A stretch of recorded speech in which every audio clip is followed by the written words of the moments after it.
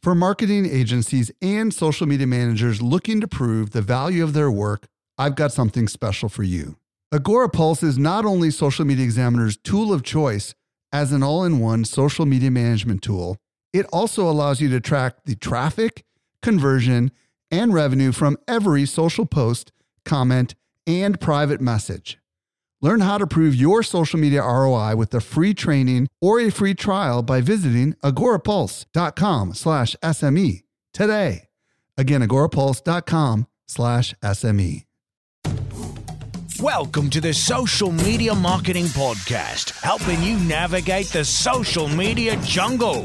And now, here's your host, Michael Stelzner. Hello. Welcome to the Social Media Marketing Podcast. I am your host, Michael Stelzner, and this is the podcast for marketers and for business owners who want to know what works with social media. Very excited about today's show. Today we're going to explore why many marketers need to consider a reboot to the way they market in this rapidly changing world with Mitch Joel. Before we do that, I just wanted to say thank you so much. I don't know if you realize it, but you are one of 21,000 people who listen to each episode of this podcast, and that just blows my mind. I think it was about 8 months ago when we started, and I've been publishing a podcast every single week since then, and it's just been a super crazy, rewarding process. We're already on episode number 42, and I know there's a lot of people listening. Let me rephrase. I know there's a lot of people that are out there that are missing out on this podcast.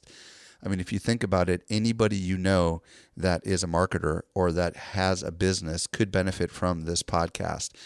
And if you're a regular listener, I would love it if you'd be willing to help in one of two ways to help get the word out. Number one is you can head over to iTunes by going to socialmediaexaminer.com/iTunes and give us a simple rating and or a review. This just kind of helps more people in the iTunes library to discover us. And the second thing you can do, and you can do this right now wherever you are remotely, even while you're listening to this podcast, is visiting socialmediaexaminer.com/love. What that'll do is put a little tweet into your Twitter stream, letting your friends know that you listen to the podcast. One other thing, if you want to be part of a future episode of this podcast, I'd strongly recommend you try out our voicemail hotline. You'd be surprised how few people actually do this. All you need to do is visit socialmediaexaminer.com/voicemail. You can do it from your computer, and basically it allows you to record a question and mention the name of your website. And if we pick your question, you'll show up in a future episode of this podcast and also be profiled on socialmediaexaminer.com. And you can find out more by simply visiting socialmediaexaminer.com/voicemail. So with that, let's transition over to today's interview with Mitch Joel. You're going to love it. Let's go over there right now. Helping you simplify your social safari, here's this week's expert guide. I am super excited to be joined today by Mitch Joel. If you don't know who Mitch is, he's the author of a book and podcast by the same name, 6 Pixels of Separation, and I absolutely love and strongly recommend you check out his podcast. His brand new masterpiece is a book called Control, Alt, Delete. Reboot your business, reboot your life. Your future depends on it. Hey, Mitch, welcome to the show. Mike, always a pleasure. Thank you so much for having me. So I want to start off with a personal question. I know you've got young kids, and I know it's going to be a while before they enter the workforce. What's the business world going to look like for them when they enter that workforce? Mike, not if I can help it. They should start working really soon. I mean, we're very entrepreneurial, you and I. And I think it's funny when the kids are playing and they're like playing with their Legos and blocks. I often turn to my wife and like, when did they start doing stuff? Like, this is so boring. Enough of the playing. Give it about 2 more years. Exactly. It's an amazingly complex question to answer. And the way I sort of frame it is we didn't have an iPad 3.5 years ago. So for us to even think about what life will be like in a decade, I think is just unfathomable. What I can tell you is that I believe business currently, and that's partly the catalyst of technology, has put us into this rapid state I call it rapid state of mutation in the book, but more importantly, I think we've gone through exponential growth. And human beings have an exceptionally difficult time even understanding, and I do myself, the sort of dramaticness of exponential growth. And an example of that would have been like the iPad, the fact that this thing didn't even exist 3.5 years ago. And you think about the pervasiveness of it and how much it has imploded the PC market. I can't imagine what the world's going to even look like. Well, I asked my kids a funny question yesterday. We were listening to some song. It was Alvin and the Chipmunks version of "You Spin Me Right Round, Baby" or whatever. And I'm like, do you guys even know what a record is? And my 11-year-old is all, yeah, it's a CD with like a stick thing. There's a sticker on it, right? With a little stick that somehow goes over the top of it, And, obviously our children aren't going to know anything but technology, and it's so interesting, and I think it's changing the lives of people, and it's also changing the state of businesses. And well, think about it this way too, Mike. Like it's been, so I had one of those sort of like moments where your brain goes, oh my God, that's crazy. Like I call it my brain melt. I was thinking about how the fact that I'm so hooked now on things like Netflix and Spotify and RDO that I was almost like, why would anybody download content and keep it on a hard drive? You know what I mean? Like, and if you think about even that as such a dramatic statement, it's very true. Like, why even own anything? In a world where I could pay $9.99 for a full album on iTunes, I can spend $9.99 a month on Spotify and have access to the entire music library. That's crazy. Well, I want to read a little quote out of the prelude of your book, and then I'm going to ask you a question. In the prelude, you say that during this state of purgatory, many businesses will die and many jobs will disappear. But in the same breath, many businesses will thrive, many new businesses will be created, and many new jobs will be invented. Said another way, and this is me now saying this, to survive, we need a reboot. Now, for the marketers that are listening right now, can you explain why? Yeah, so I started my agency, Twist Image, in 2000. Well, I didn't start in 2000. Two of my business partners did, and I joined them, and now we're 4 business partners. I joined in 2002. And when we started it, we had this sort of idea of creating a real modern marketing agency, one that was really sort of bent on technology and connectivity and things like that. And if I fast forward to 2013, where we sit right now, you and I having this conversation, I can tell you that I am currently hiring for positions that didn't exist when I started this business. I am currently hiring people who have degrees in areas that I would have never have thought people like that would be of value to this type of business. And if you look at that in terms of a life cycle of 13 years and then take what we've seen in the past 5 years, you can see that acceleration really kick in. And one of the key places I look to is even education. You think about how we educate young people and what we're setting them up to do. I don't believe we're setting them up properly. I don't believe we are setting up an infrastructure for a world that exists. I think more often and more common, we're going to see people working on projects. We're going to see people starting their own thing. We're not going to be beholden to this idea of I must go to this office for this job for X amount of years to plan my retirement. And so when I think about it from that perspective, you have to imagine that what we're doing as professional marketers fundamentally changes as well, how we're connected to things, how we engage with brands, how we engage in our life. So let's focus on the word reboot, because I know that that's kind of the premise. Obviously, you've got that in the title of your book. When I think about rebooting, I think about obviously restarting a computer. So some things remain the same and some things change. Can you kind of elaborate a little bit on what needs to change? Yeah, and that's sort of exactly where I wanted to go. I think that when you say you've got to implode everything, it's too cataclysmic for people. They sort of take a step back and it's like they can't comprehend that. What I mean by reboot, it's the ability to sort of look at a business model, how you actually get a client, acquire a client, engage them, build loyalty, and bring it back. And be able to look at that process and say, because of what's happened with technology, because of what's happened with connectivity, because of social channels, mobile, hyper-local, and things like that, am I actually connecting with them in the best way possible? And so I really do think when I look at marketing professionals, when I'm speaking, when I'm doing events like yours, when I'm blogging, when I'm speaking just to clients one-on-one, is you can almost feel like they're not really grasping that. Like they're still holding on to the old ways in which they bought, sold, created, and engaged with media. And so for me, the book was a sort of wake-up call to say, the next 5 years are going to be pretty traumatic. And now is the time to understand what that means. And I also want to sort of lump it all together. The book isn't a forward-looking book. In fact, what it's based on are these five movements that I've uncovered, and they're not trends. They're five things that have already happened. They've shaped the business. They've changed the way we work. And yet brands aren't doing a lot about them. So to me, it was more about the like grabbing you by the scruff and going like, you see this and it's factual and it's fact-based and it's already happened.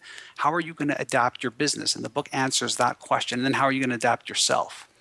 You know, when I think about the fact that Facebook has only been public to the university students for 7 years, and Twitter's only been around for 7 years. I mean, that's just, they're still babies.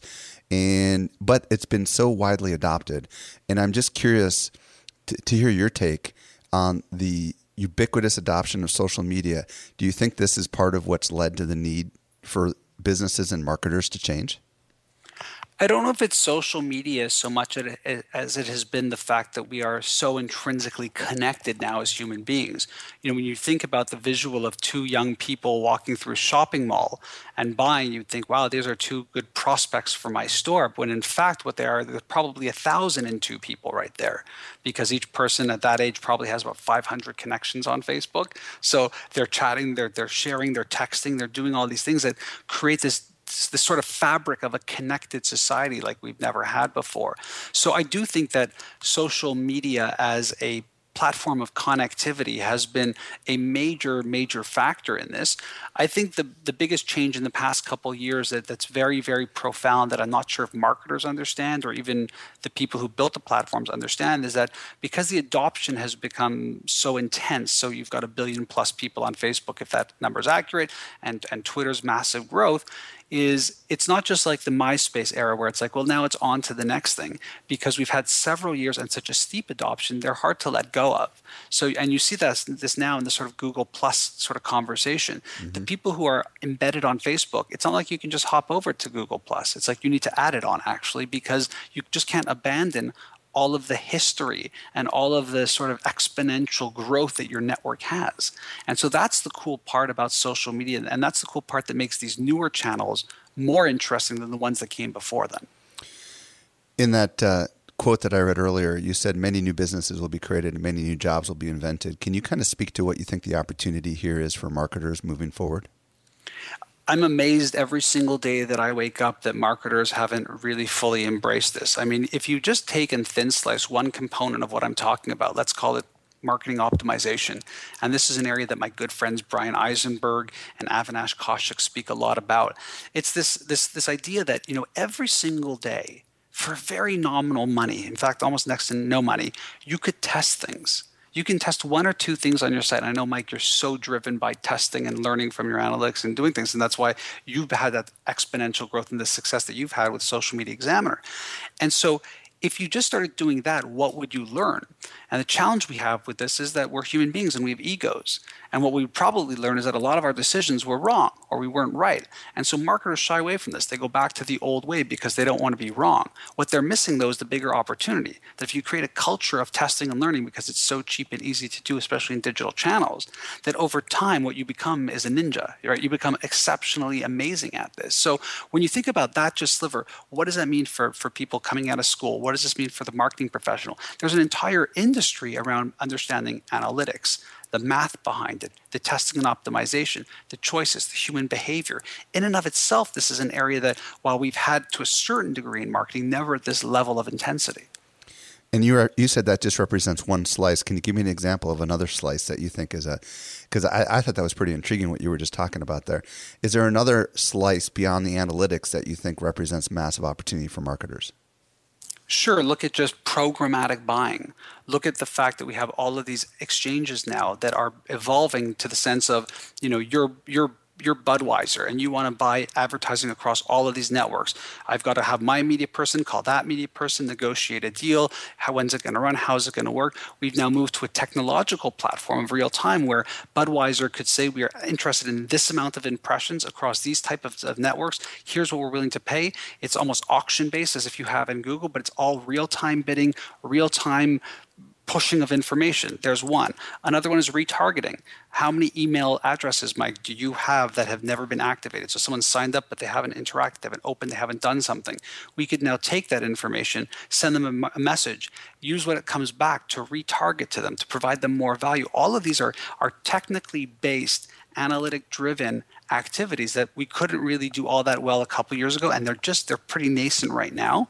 And all of them offer tremendous opportunities, and there's so many more. Those are just the two now. The but mobile, I could keep going the whole on mobile frontier is huge too, right? I mean, I think that's going to open up a massive opportunity that many marketers can't even grapple with right now. Well, right now, even from brands and agency side, finding the right talent that can actually help you think through the user design and user experience, the actual programming of it, the actual marketing of it, the actual strategy of it. The mistake that we've made to date is we've made mobile a smaller version of the web. And now what we're learning through things like the iPhone and Android devices and tablets is that's clearly not the case. It's a completely different experience, and how people engage with content and media is fundamentally different. So there, in and of itself, you're absolutely right, it becomes a whole other opportunity for people. Okay, so if you think back to the World Wide Web and when it started getting mainstream adoption in the late 90s and then the early 2000s, and then you think about the whole social media marketing frontier, each of those were essentially complete game changers for the world of marketing. Do you see us entering yet another stage that's going to be on par with the introduction of the World Wide Web with all this stuff happening? Or do you think this is just a gradual evolution we're going through right now? No, in fact, what I think is that what we are currently spiking into in terms of mobile touch and the things you can do with this is going to make web, e-commerce, and social media cumulatively look like a joke. That's what I think. And that's scary for marketers, isn't it? Because just when we think we've got something figured out, there's something new. Well, the thing that both frustrates me as a professional marketer, and that I love because of the fact that I do a lot of my business development through the creation of the content, whether it's a book, a Harvard Business Review column, a podcast, a blog, is that I sort of look at it and go, wow, they're still really worried about their website and their e-commerce and their transactions and their social. And this whole thing has already happened. This idea that we're moving towards the year mobile or mobile's happening is false. It's already happened. We live in a world right now, Mike, where we have declining PC sales by a number that's staggering. We have 1.7 plus billion connected mobile devices. Compared to that, what are we talking? 600 million PCs. I mean, it's already happened. And so, yeah, when you sort of make that chuckle laugh, I laugh even harder because I'm like, this has already happened. We are living in the post-PC world right now. We're living in the post-web browser world right now. And we're going to be in the post-mobile world pretty soon, I would imagine, because who knows what's coming next with Google, right? Well, but and you're right. And that's why in the book, one of these movements I define as the one screen world, because right now what we have is this conversation around three screens: TV, web, and mobile. Some people will call the fourth screen the iPad. And my argument that I try and make in the book is that no, we actually live in the one screen world where the only screen that matters is the screen that's in front of me. Precisely because of that. Wearable technology. Even if you say people are multi-device, so they are watching TV and they also have their iPad or their iPhone. The truth is the only screen that still matters is the screen that's in front of them. They're not, one eyeball isn't on the iPhone and one eyeball isn't on the TV. We're focused on that one screen. The difference is that these screens are now everywhere. They're ubiquitous. They're cheap and they're connected. One of the key things that you key in on in your book is the concept of utility. Can you explain what you mean by this and what marketers need to be thinking about when it comes to utility? Yeah, I didn't want to jump ahead, but when you talked about like what are some of these new areas, I think utility is probably the most virgin-based opportunity that so few brands are doing. So what we currently have is a world that I call the narcissistic web. And the narcissistic web works like this. I'm going to start an app called Social Media Examiner, and all it's going to be are the articles and calls to actions for the conference and all the things you would probably never do. But let's say you were to do that. I would say that it's narcissistic. The app is about you. As the brand, and you're hoping that people care enough about your brand to engage with it. The flip side of that is saying, well, if you look at all the data that talks about branded apps, it's pretty bad. It's actually dubious. You'll see data that like 25% of all branded apps get downloaded, used once, and never again. There's some data where it's upwards of 20% of branded apps get downloaded and never opened. Can you imagine sucking that bad? Like people never open the app. That's horrible. And the truth is that data lies, because what they're talking about are these narcissistic apps. Those are apps that suck. We use apps day in and day out. Which apps do we use? We use apps that provide utility, that provide value to us. One of the examples I talk about in the book, and I talk about when I speak a lot, is an app that's called Sit or Squat. And the way the app works is you turn it on and it knows where you are because it's your smartphone, and it tells you where a clean bathroom is. And you might laugh at that and think it's ridiculous, but when you travel a lot, or you've got kids, or you need a bathroom that's handicap accessible, or you just want a clean bathroom, it's nice to know. And it's based off of a wiki platform, so anybody can add a bathroom, rate a bathroom, comment on a bathroom, request that a bathroom is removed. And it's all brought to you by the people at Charmin, Procter & Gamble, a toilet paper company. They could have done the app that says, here, we're going to push a coupon to you. We're now double quilted. Here's a little game with the bear and the pieces of toilet paper stuck to its bum and how many you take off you can play with. And, like all that sort of ridiculous stuff that we typically see. But they actually took a step back and said, how do we create something people would actually care about? And listen, when I'm walking down that aisle of Walmart and I typically tip over the 32 roll of Majesta for $9.99, now I become a Charmin loyalist. And in fact, I talk about it in places like this all the time. So they're actually adding value to my travel experience. It's something that aligns me to the brand, and it's not a zero-sum game. They're not going to stop with the coupons. They're not going to stop with the TV. But what it does is it provides an additional level of utility that brands could never have before. And that's the important thing here. It's the fact that you could never do the utility as a brand before. You really couldn't. All the intermediaries were there. Now you can. Any brand can have an idea in text, images, audio, video, multimedia, whatever, produce it and push it to the world, basically for free. Does utility only work in the case of apps, or could it even be in the case of content, for example? Well, I think that the beautiful thing about utility is that when I talk about it being both physical and digital. It's sort of a squishiness of the two. So another sort of physical engagement of utility is you go to the Lego store, and these are really small square footage stores. How does Lego do this in a world of Toys R Us and Targets and department stores? They have to provide a level of utility that's different than what you would get there. And so if you've ever taken the box off the shelf and wondered what's inside, and if you could do it, you hold it up in front of this digital box, and it actually builds it in augmented reality, 3D, where you can turn it around, you can see all the pieces, how it builds, what's inside, all that sort of stuff, and it's a real utility. I think you're right. Content, too, is a functional utility. The challenge that we've had historically with it is that content, too, has become somewhat narcissistic. So the content is like thinly veiled marketing blather. Right. It's not really authentic, valuable content. But no, clearly we know that news apps and apps around brands and publications that we know and trust are a true utility in our lives. So the question is, as a brand, can you recreate that with true authenticity? This is cool stuff. In your book, right in the middle of it, you mention a dinner conversation you had with Sherry Turkle, and she's the author of Alone Together: Why We Expect More from Technology and Less from Each Other. And you said that something happened during that discussion with her. Can you share a little bit about that story?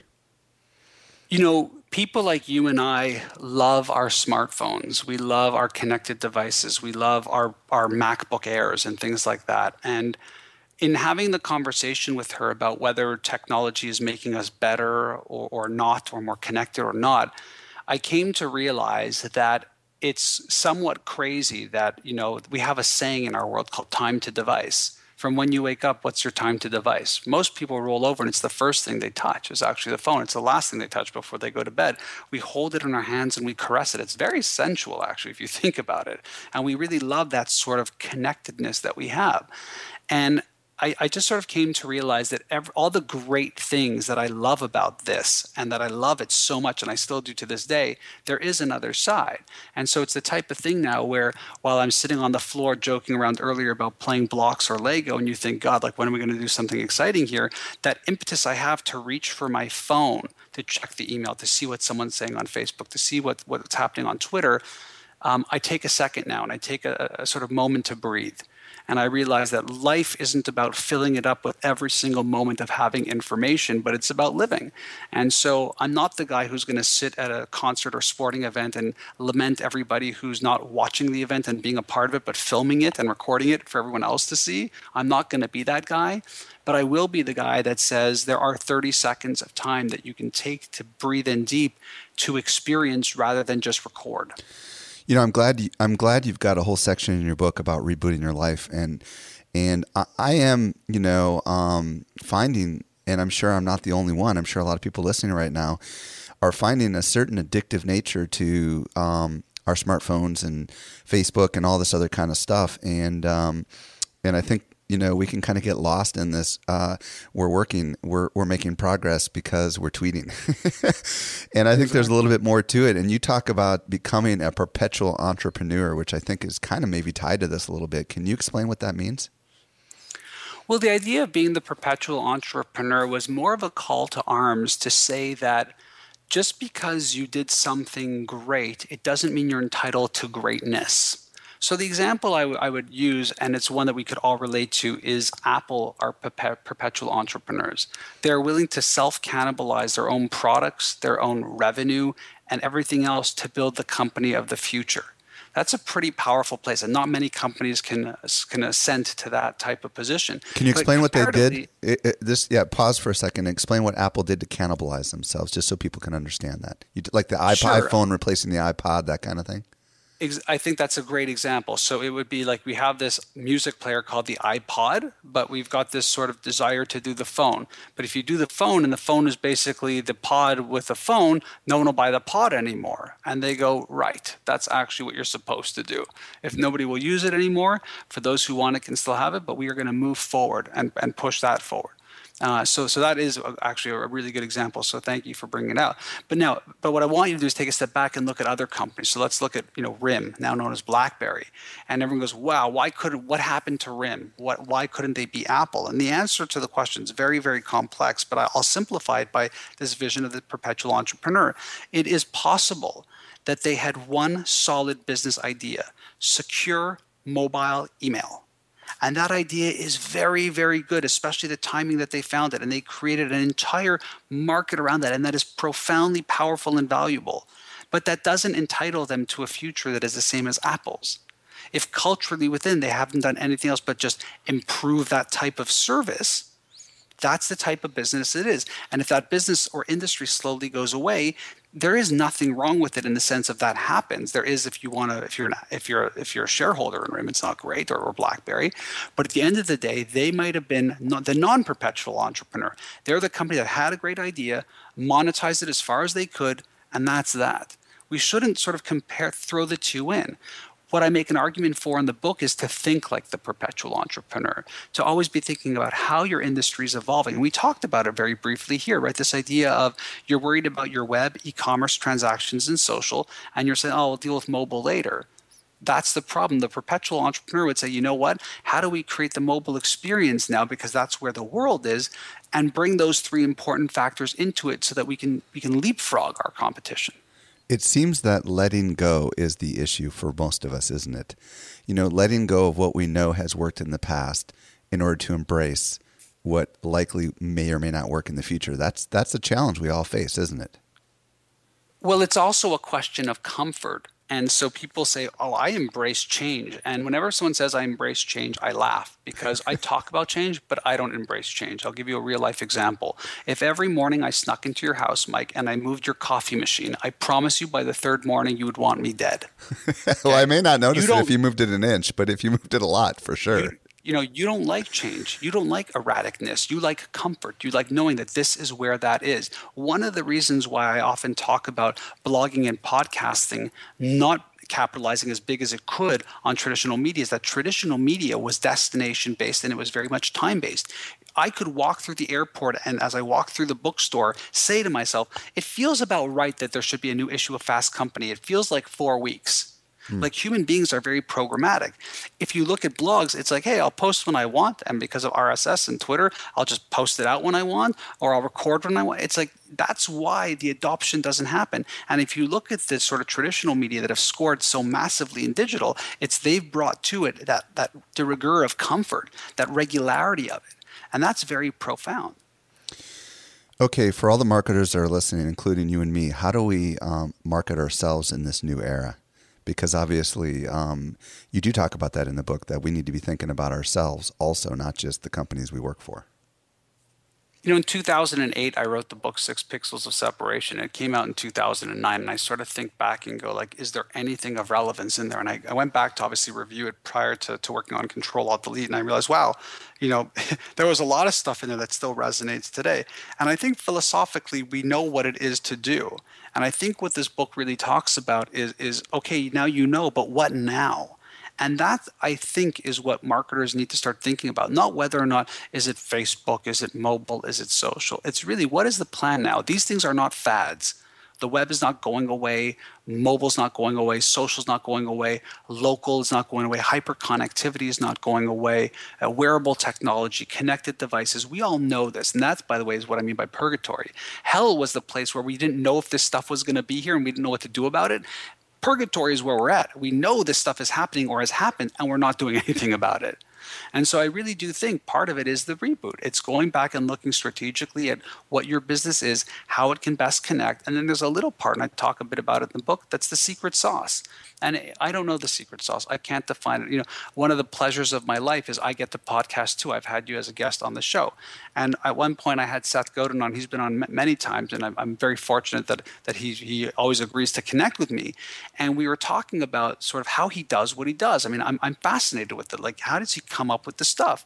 And he candidly once said to me one day, that's the secret sauce. He doesn't know the secret.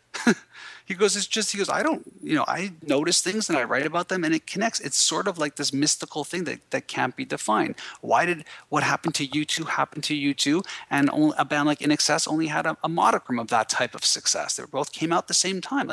There's sometimes just these things that happen. So I think if you can better understand that there are forces at play and that what you create and put into the market continues to build on your brand and your substance, you can then start understanding better what connects with people and trying to create a program more about that.